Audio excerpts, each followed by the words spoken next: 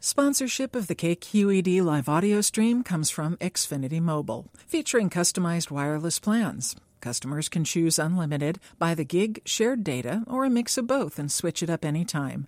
Learn more at xfinitymobile.com. From KQED in San Francisco, this is the Writer's Block. My name is Deirdre Shaw, and I am the author of Love or Something Like It.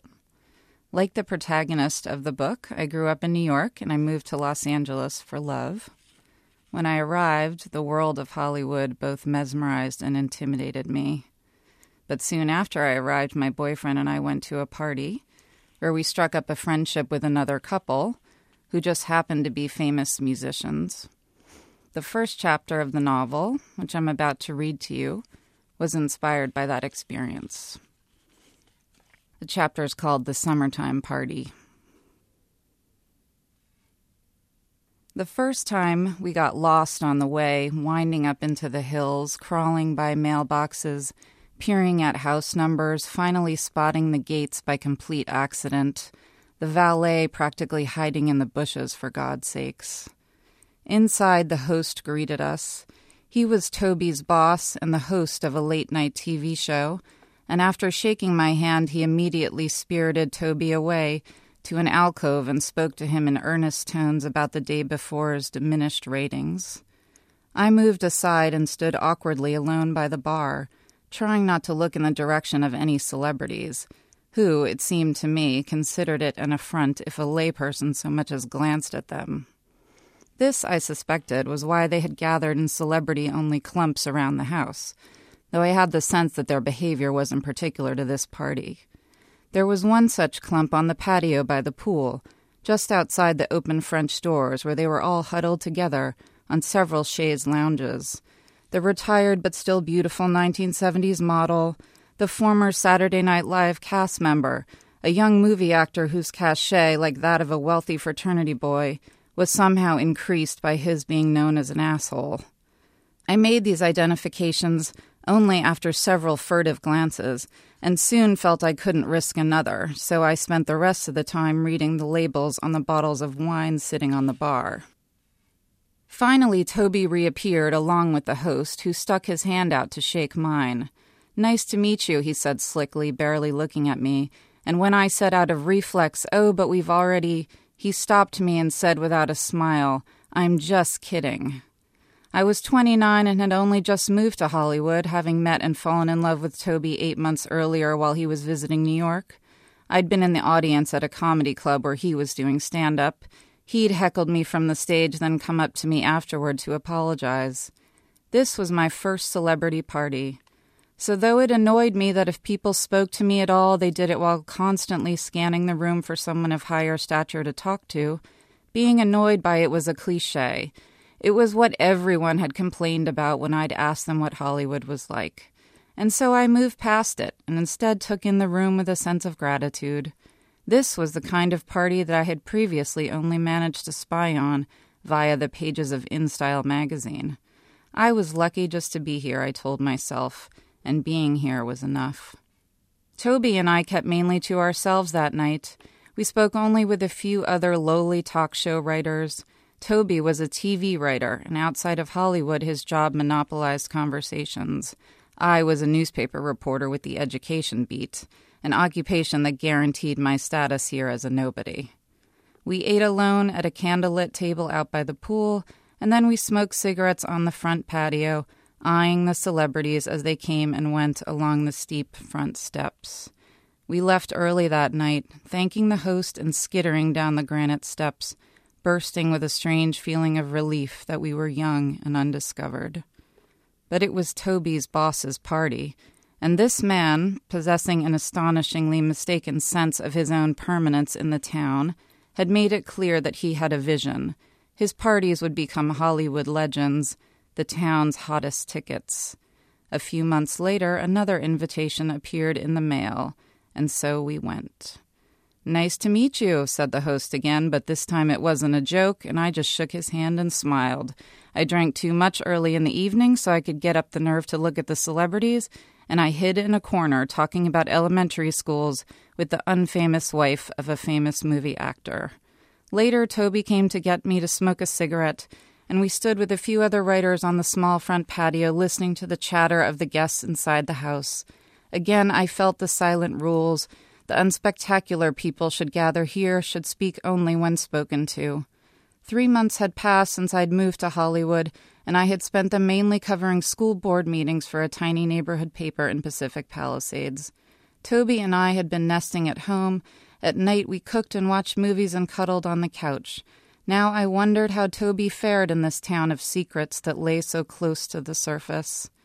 A 4-3-7 on a Wednesday night and the demo's a 3, I'd heard earlier as I'd passed through the living room. What could it mean? I imagined Hollywood as a brick castle. Outsiders circled it looking for a door. Once you knew the password, a trap door opened, a magical world revealed.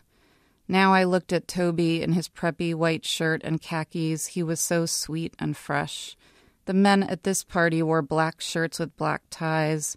They knew something that Toby didn't, I thought, but I didn't know what. Just then the door to the patio swung open, and we looked up, and there was Merv Griffin. He wore a green sport coat, and he had a thin brown cigarillo in his hand. He approached us, and Toby offered him a light. "Thank you," said Merv, and then he was quiet. "Did you come to the last one?" I asked him, because no one else said anything. He looked at me. "I did, my dear, and it was just as awful as this one." I let out a barking laugh, and he laughed too. Then the patio door opened again, and a man stepped out and then a woman. I recognized them immediately. They were a young couple, both pop singers, eccentric, very cool. They were known, but not by the masses. Their fans were people who listened to more than Top 40. They had been popular when I was in college. The girl wore a pinstriped ochre suit with an ochre tie, her purposely stringy black hair and nerdy glasses still not able to obscure her beauty. His retro gray suit was reminiscent of flapper days. They were dressed by Hollywood standards. But they were awkward and self-conscious. They lit their cigarettes and looked at the ground. Their evident insecurity, coupled with my confident afterglow from talking with Merv, made me turn and say stupidly, "I guess there's no chance of getting you guys to sing for us tonight, huh?" The guy looked at me coolly. "You're kidding, right?" I turned away. I was humiliated. My cheeks burned. But then I thought, well, who the hell are they, really? Washed-up singers. I'll never see them again anyway. But later in the evening, when Toby and I took our plates from the buffet and walked up a few steps onto the patio by the pool looking for a table, there they were, the only ones sitting at a table set for 10. "Should we?" I whispered to Toby, staring straight ahead. "Why not?" he said with a shrug. So we went and sat down with them, leaving a seat between her and me.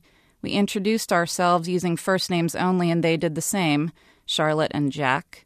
We somehow began chatting about the high divorce rate among the party guests, which led me to ask if they were married, though of course I knew very well from reading People that they were.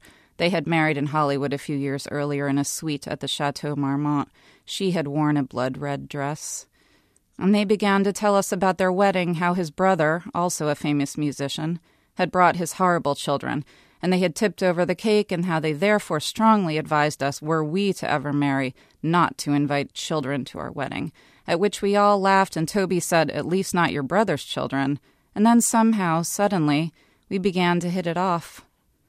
They admitted their suspicion that they were being used, invited to this party just to lend the host a little edge, and they didn't know why they continued to come because they didn't know how to handle themselves with all these mainstream celebrities. And we laughed, and Toby said, it ain't that hard. And I watched with pride how at ease Toby seemed in the conversation with celebrities. And then later, when Merv came up the stairs looking for a seat, for some reason he took the one in between Charlotte and me. And then he gave Toby and me advice on where to go on an upcoming vacation. "The French Riviera will bore you to tears," he announced. "Try Italy or Ibiza instead." And then more celebrities came over and sat down until the very host himself came with his plate and sat, having decreed ours the best table in the house. "This ain't so bad, huh?" Toby leaned over and said to Charlotte and Jack at one point and winked. And they laughed, and I could tell they agreed. They were having fun now, thanks to us. Later, the four of us went inside to the great room by the grand piano, and we all sat on a couch together, and I was drunk. "How come you don't have any children?" I asked, realizing at once how inappropriate it was, but pushing on anyway. They talked about how hard it was being on the road away from each other, and I admitted that never in my life had I imagined I would be at a party like this. Then Merv appeared and walked down into the sunken room. He winked at Charlotte and me and took a seat at the piano. The room quieted. That was the first time Merv played the piano at one of these parties, as he did afterward for several years. And back then, in the early part of 2002, at the beginning of a new century, Merv was so unhip he was hip, and it was seen as sort of a kitschy coup to have an outdated celebrity perform. It made the night seem special, a treat of a lifetime, something you might tell your grandkids about.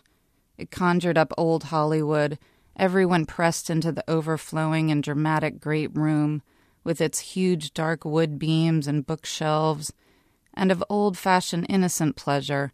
He even played Piano Man, and we all sang along, including Charlotte and Jack. You could look openly around the room at everyone. No one was in the bathroom doing coke, or slinking around dark corners talking up starlets. That was also the night that summertime became a tradition at the party. It all started with Merv at the piano enjoying his comeback, the room quiet just for him, when an Irish girl, she was almost middle-aged by Hollywood standards, probably in her early 30s, and dowdy, a little heavy, wearing an ill-fitting green taffeta dress. She stood up and said, "Merv, may I sing one?" No one knew what to do then. There was a feeling that something very distasteful had just occurred, and Merv said a little rudely, "Darling, do you know who I am?" But that didn't faze her at all. She stared back at him full on and said, "Come on, love, just one." And we all stared at him, waiting for his reaction, and then someone booed, and then there came a chorus of boos, and Merv, apparently feeling he had somehow egged the crowd on into this impolite territory and now needed to make up for it, shushed the room and held his hand out gallantly to the girl. "What shall I play?" he asked.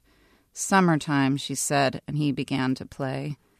The young asshole movie actor immediately stood up and left the room, making a great show of it. A couple starlets followed him out, but everyone else stayed. "Summertime and the livin' is easy," the girl bellowed. She had a very decent voice, deep and strong, but I was embarrassed for her. My cheeks burned as if I were the one singing. I could barely look at her. And when she finished, Merv shook her hand and kissed her cheek and then stepped away from the piano, saying he'd had enough, and then we all blamed the end of Merv singing on her. The four of us headed outside for a cigarette, Charlotte critiquing the girl's range, and about 10 minutes later Merv stepped out too and stood with us smoking his little cigarillo. Charlotte and Jack began to clap for him, their cigarettes dangling from their mouths, and Toby said, "Bravo, you were very gentlemanly." "Yes, well done in there, Merv," I added. And Merv Griffin looked down at me as if trying to recall where he had seen me before. "My Genevieve is here," he said out of nowhere. And then he looked over his shoulder down onto the street. There was a golden Rolls Royce there, its back window open halfway, and a little white dog had its head out, panting heavily and looking sprightly around. "Genevieve," Merv called, "come here, girl." She looked up at him and started to bark, and then a driver stepped out of the front door and opened the back door, and then the little dog jumped down from the seat and ran through the open gate and up the steps, breaking 2 of the little glass candle holders that lined the darkened stairway on the way up. She found Merv and jumped at him up on his legs. He reached down, picked her up, and said, "Ah, my little Jenny." That moment to me felt magical, and I suspended the scene in my mind so I could go back and play it again and again like an old movie. Merv's glance down at the rolls, the driver slowly stepping out of the car in a crisp white shirt, the little dog bravely jumping up the steep steps, and the reunion shot of little Genevieve jumping into Merv's arms. In the slow-motion background, Charlotte and Jack were laughing at something Toby had just said, and Toby was petting the dog in Merv's arms, and they were all smiling. And suddenly the evening inspired a glossy déjà vu, like a lovely and familiar drug, and though I almost refused to acknowledge it, I could feel a nostalgia for the evening already setting in, a longing just for the existence of this night building before my eyes. But after a while I sensed that Toby was growing tired, and I knew that even though the party was still in full swing, it was perhaps only midnight. Soon he would say he wanted to go home. I knew that Toby was not as impressed by celebrity as I was. He worked for a celebrity, after all, wrote his jokes, met the stars who came on his show. They're people just like you and me, he said. He had promised me that I would get used to it the way he had, and in fact his confident sense of belonging to this world was part of what had attracted me to him in the first place. But though his shrugging off of fame was appealing, I had a hard time imagining ever doing it myself. And so now when, after a few minutes, Toby yawned and said he wanted to go home, I couldn't stop myself from feeling resentful. We told Charlotte and Jack we were leaving, and she said we should all get together sometime, and I said by all means we should, and they walked us to the door and we said goodbye. In the car, I didn't look at Toby as I said softly, "Why would you drag me out of a party like that? When will I ever get to be with people like that again?" Toby looked at me for a while. "Smooch," he said, using our shared nickname. "She gave me their number." "What?" He took a small piece of paper from the inside pocket of his jacket. "Charlotte and Jack," it said, "and their phone number." "I gave her ours, too," he said. "Jesus," I said. "Well, we can't call them." "Why not?" he said. "Of course we can." What would we talk about? What would we invite them to? But 3 days later the phone rang and it was Charlotte inviting us to dinner. "What?" I said when Toby told me. "On Thursday night, Pane Vino, 8 p.m. First of all, I said, who ever actually goes through with calling other couples when they meet them at parties, even if they do ask for their number? So, we liked them and they liked us. They're celebrities, for God's sakes. Don't they have enough friends? What do they want with us? We went. It was awkward. I was terribly nervous. My mouth was paralyzed. I was too afraid even to get drunk, and they were big talkers. Analyzed everything, didn't want to talk about anything unless it was something they could tear apart. Religion, U.S. imperialism, Toby's boss, and whether he was gay, that one for about 45 minutes. If I said anything, they seized upon it and questioned me. Why was I a Democrat? Did I even really know what the word Democrat meant? They were independents, of course. I felt scrutinized, studied, paid attention to. I started to feel like I just wanted to get out of there before I said anything stupid. When the check came, I smiled for the first time all night. "That was awful," I said to Toby in the car on the way home. "Awful. We'll never hear from them again. I don't even want to hang out with them again anyway." Jesus Christ, I felt like I was at some shrink session or something. "Well, to be honest," Toby said, "I'm kind of relieved. At least they weren't trying to recruit us for some weird sex thing or drug thing." I laughed and agreed. But in the back of my mind, I knew why I was being disdainful. I'd blown it. My anxiety at dinner had been palpable. I'd been too quiet, too timid, not interesting enough. But then, a few days later, the phone rang. It was Charlotte. Would we like to get together again? And Toby and I looked at each other with wonder and exhilaration. We went to dinner at their huge home in Silver Lake, a hip area of town which seemed to fit their image as chic outsiders. And then somehow we became friends. I started to like them. They invited us to hear them sing at a small bar, even put us on the guest list, and we had dinners at our place and theirs, museums, movies, art parties, and weird, stupid benefit parties that they liked to go to just to make fun of the crowd. Toby started to drop their names sometimes. "Our friends Charlotte James and Jack Sheet," he would say with an anticipatory smile, eating up the look people gave us. But I felt this betrayed them, that they wouldn't like it, that we were friends with them despite their celebrity. Charlotte paid particular attention to me, almost as if she was trying to show me that it was okay that I wasn't a celebrity, that she was above all that she liked me for who I was. She went out of her way to tell me things she knew I would be interested in. "Lacey, I went to New York and met Dave Eggers," she said one night from the backseat of our car, on the way to a silent movie, one of their penchants that fit their eccentric image. When she spoke directly to me, used my name, I felt a warm light on me. She had singled me out. I was special. She had a lovely, lilting voice with a slight southern accent that was even more pronounced when she sang. I listened to her albums constantly.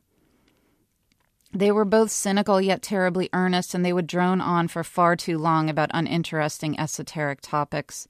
He, in particular, had done a lot of reading and could talk in depth about completely random topics, like Asian cults and unknown circus performers. When I brought up Scientology one night, for instance, they got so excited it was hard for them to stay in their seats. The history of it, the evil of it, the attempts to silence any criticism, its leaders, the celebrities who believed and why they did, it all came tumbling out, and they spoke on top of each other, stopping only to hear our questions, on and on until at one point my mind actually drifted, and then I suddenly snapped back into myself, wondering madly if I had missed anything important, if my nods had been convincing. I wondered if this was why they needed friends. Perhaps it was a deep, deep flaw. Perhaps they were sort of crazy, and everyone in Hollywood knew it except us. But there was, too, something so appealing and disarming about their enthusiasm. It was real. They spoke to us as if we were their friends, as if, of course, it was worth it for them to expend all this energy in order to change our minds about satanic cults. They were famous, and so they had famous friends. In their living room, late at night, at their intimate parties, we were regularly stunned to walk in and shake hands with our favorite musicians, our teen idols. Everybody in the music world seemed to roll into town and end up at Charlotte and Jack's, where they mainly sat around and played guitar and ate Chinese food and talked about gigs and shows and told stories from the road. No one questioned our presence. Charlotte and Jack had accepted us, so we were automatically cool. There were several nights when we sat on their couch, our mouths practically open in shock. Even jaded Toby was finally starstruck. As the candles burned low and some of the biggest rock stars in the world sat across from us and harmonized, tried out new chords, came up with new lyrics, asked for our opinions. Charlotte was the queen. She ruled the scene and managed the comings and goings of an ever-changing group, and she preferred change, I noticed. She liked diversity, a new face, the mystique of a stranger in the room. As a result, she regularly tried people on for a while, but then quickly let them go. They would be around for a couple weeks or so and then vanish. At first, I felt threatened by these new presences, funky young singers, sophisticated actresses, the hot new couple on the scene, but eventually and unfailingly they would not be invited back. Too much of a show-off, she would confide to me at the end of the night. Or, I didn't like how she said goodbye, lingering at the door for 15 minutes. Shoo. They all disappeared, everyone except for Toby and me. For a while I lived in perpetual fear, waiting for the axe to fall, but it never did. After a time, Toby came to accept their friendship with us, but I continued to question it. What could they possibly want with us? We were plebeians, mortals, nobodies. I had no answer, and Toby became impatient with my questioning. They like us, okay? Get over it. They're not gods. And then slowly I began to admit something to myself, something vain and secret, something I never would have spoken aloud. Maybe I was the attraction. Maybe I was the reason Charlotte and Jack liked us. I had always suspected, deep down, that I had a special glow about me, a charm that made men fall in love with me and women want to be my friends. Charlotte and Jack's friendship with us was a natural consequence. I thought of my little life back in New York, working in a windowless cubicle for a small weekly paper, falling in and out of short-lived relationships, occasionally having a nice dinner with my dad whenever he was in town. I had just been waiting for someone to notice me, for my real life to begin, and now it had. Toby had plucked me from my own obscurity and brought me out here into the sun. Now I told myself that it was only a matter of time until I, too, would become a star, surrounded by interesting people, adorned with beautiful things, enriched by creative work, bathed in a spotlight that illuminated my most fascinating and heretofore hidden qualities. I sat in Charlotte's living room late at night, my eyes glassy from pot or the late hour, and I looked around at the stars, and I thought smugly, I have as much right to be here as anyone else. And then, without warning, just as quickly and as headily as it had all begun, it ended. It was about 3 months after we'd become friends with Charlotte and Jack. Toby's 30th birthday was approaching, and I had planned a big party for him. I sent out invitations a couple of weeks before, and as the date neared, I was busy ordering the food and confirming numbers with the bar. Then, 2 days before the party, I realized that Charlotte and Jack hadn't RSVP'd. Have you heard from them? I asked Toby. Not in the past few days, he said. I don't understand, I said. Does this mean they're not coming? Toby said they would be there. He reminded me that they weren't exactly etiquette conscious. They were rock stars, after all. But they were coming, he assured me. Why wouldn't they? I decided to call them anyway. Perhaps they hadn't received the invitation. Perhaps they had forgotten. They didn't answer. I left a message. They didn't call back. I don't know what to do, I said to Toby. What should we do? He shrugged. Either they'll show or they won't. His cool enraged me. Why did I have to carry this weight of anxiety while he could just let things go? Stop letting everything roll off your back, I thought. Feel something, care. Yet at the same time I coveted his casual attitude, wished I could feel nothing too. The night of Toby's birthday arrived. The party was held at a chic bar in West Hollywood, and I was distracted all night, keeping my eye on the door, waiting for Charlotte and Jack to arrive. But they never showed. I sent them an email the following week, a cheery one, as if nothing had happened. We missed you at Toby's 30th. The late-night antics definitely beat out charades. We had all played a horribly reluctant game of charades at our place one night, at Toby's and my drunken insistence. I heard nothing back. I called and left a message, nothing. I checked their websites. They weren't on tour. Weeks and then months went by, and we never heard from them. And after a while it became clear that Charlotte and Jack had dropped us. I didn't know why. Our last contact with them had been innocuous enough. We'd seen them for dinner, had discussed her upcoming album. I didn't understand it, and I was devastated. Why do you think they're mad at us? I asked Toby at least once a day. What could we have done? I went back in my mind. Maybe Jack was annoyed that we had forced them to play charades that night. Or maybe someone had told them that Toby had gone around dropping their names. And slowly, quietly, secretly, I became angry at Toby. I blamed him. This was his fault. They had sensed his nonchalance, and it had pushed them away. Sometimes when I looked at him lounging on the couch, I almost hated him. When he leaned over to kiss me, I had to will myself not to pull away. Toby felt this and became frustrated. "What's the matter with you?" he said. I grasped for a way to explain my unhappiness. She listened to me was all I could come up with. I told her Neil Young was my favorite singer, and she gave me that CD of her playing with him.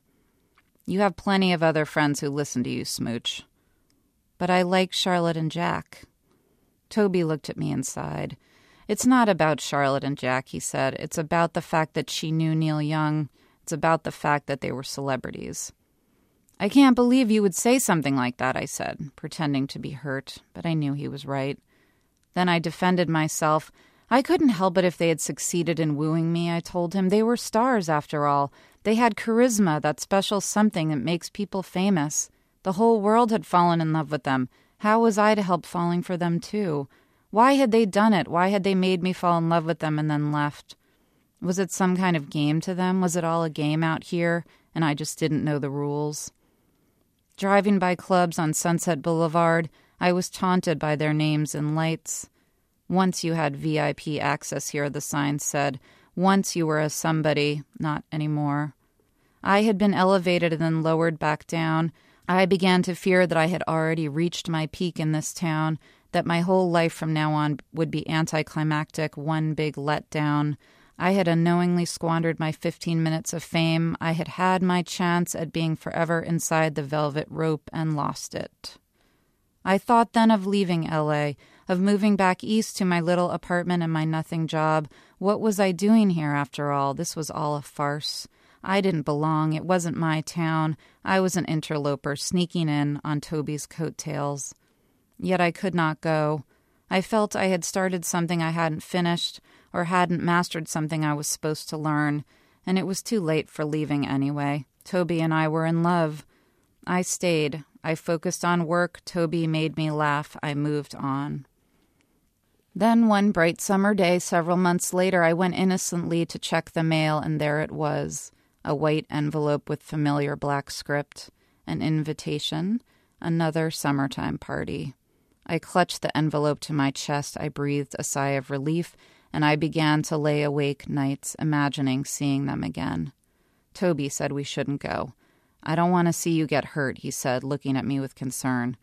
Are you crazy? I snapped. We have to go. The night of the party, while dressing, I felt ill from anticipation. I had a glass of wine at home and smoked a cigarette.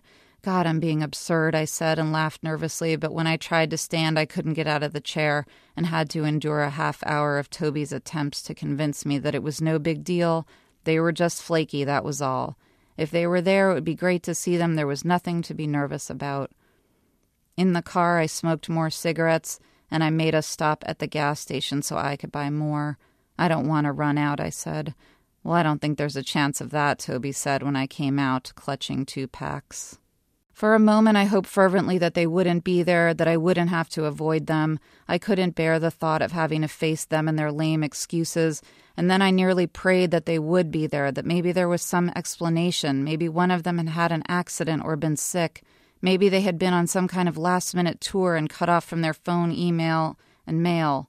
Or maybe they had had an awful fight and nearly divorced and hadn't wanted to see anyone they knew for a while, but now they were all mended and ready to resume their social lives. And in fact, they wanted to see us immediately. In fact, they had so hoped to see us at the party so they could apologize in person for not coming to Toby's birthday party, because they really were, so terribly, terribly sorry. Inside, the host greeted us. I told him how nice it was to meet him, then moved into the great room, sweeping it quickly with eyes down. I didn't see them.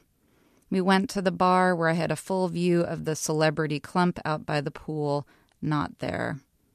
I saw Merv, and he said hello and promised that his dog Genevieve would make an appearance later. I started to relax.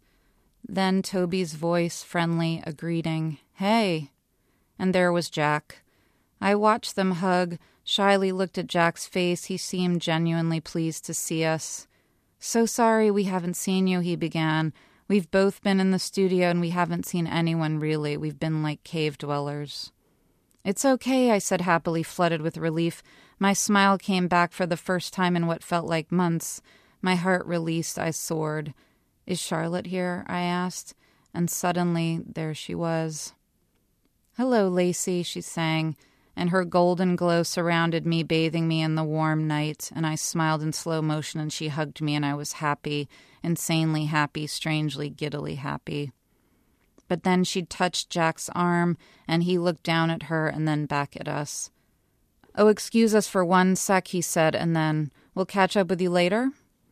They turned to go. I watched them, and then I couldn't help myself. Wait, I called. Charlotte.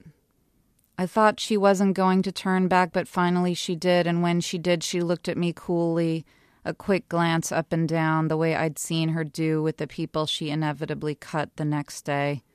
I was out, and there was nothing to be done about it. She stared at me for a moment more, then turned again. They walked off. I looked at Toby. I knew my mouth was open. He shrugged. I moved through the rest of the party like a heartbroken lover. I stood in corners smoking and drained glass after glass of wine. I wanted to leave. I couldn't bring myself to leave. Finally, mercifully, it was time for Merv to sing, and Toby began to steer me toward the great room. But I saw them sitting in there on the same couch we had sat on those months ago, and I turned away. You go ahead, I told Toby. I'll be in the bathroom. Instead, I hung back and listened to Merv, and I watched them down there, but they didn't look at me. I was just a blip. I saw Toby sweetly standing across the room near the patio doors. It was time for summertime, and a nobody starlet was going to sing it. There was a buzz in the room, and suddenly I wanted to go stand next to Toby, my sweet, good, innocent Toby, the Toby I knew, the Toby who knew me. I felt myself moving forward into the great room, and then I felt a white heat on me. I was blinded by the spotlight. I couldn't see a thing, couldn't see Toby anymore. My heart was pounding and I was frozen. Everyone began to clap. They thought I was the singer, and I looked blankly out at where I knew the crowd was, out at the great sea of everything, the world of possibility, and I waved my hands, no, no. And then I took one small step backward, out of the light. To subscribe to the Writer's Block and hear more stories, visit kqed.org/writersblock. The Writer's Block is produced by KQED.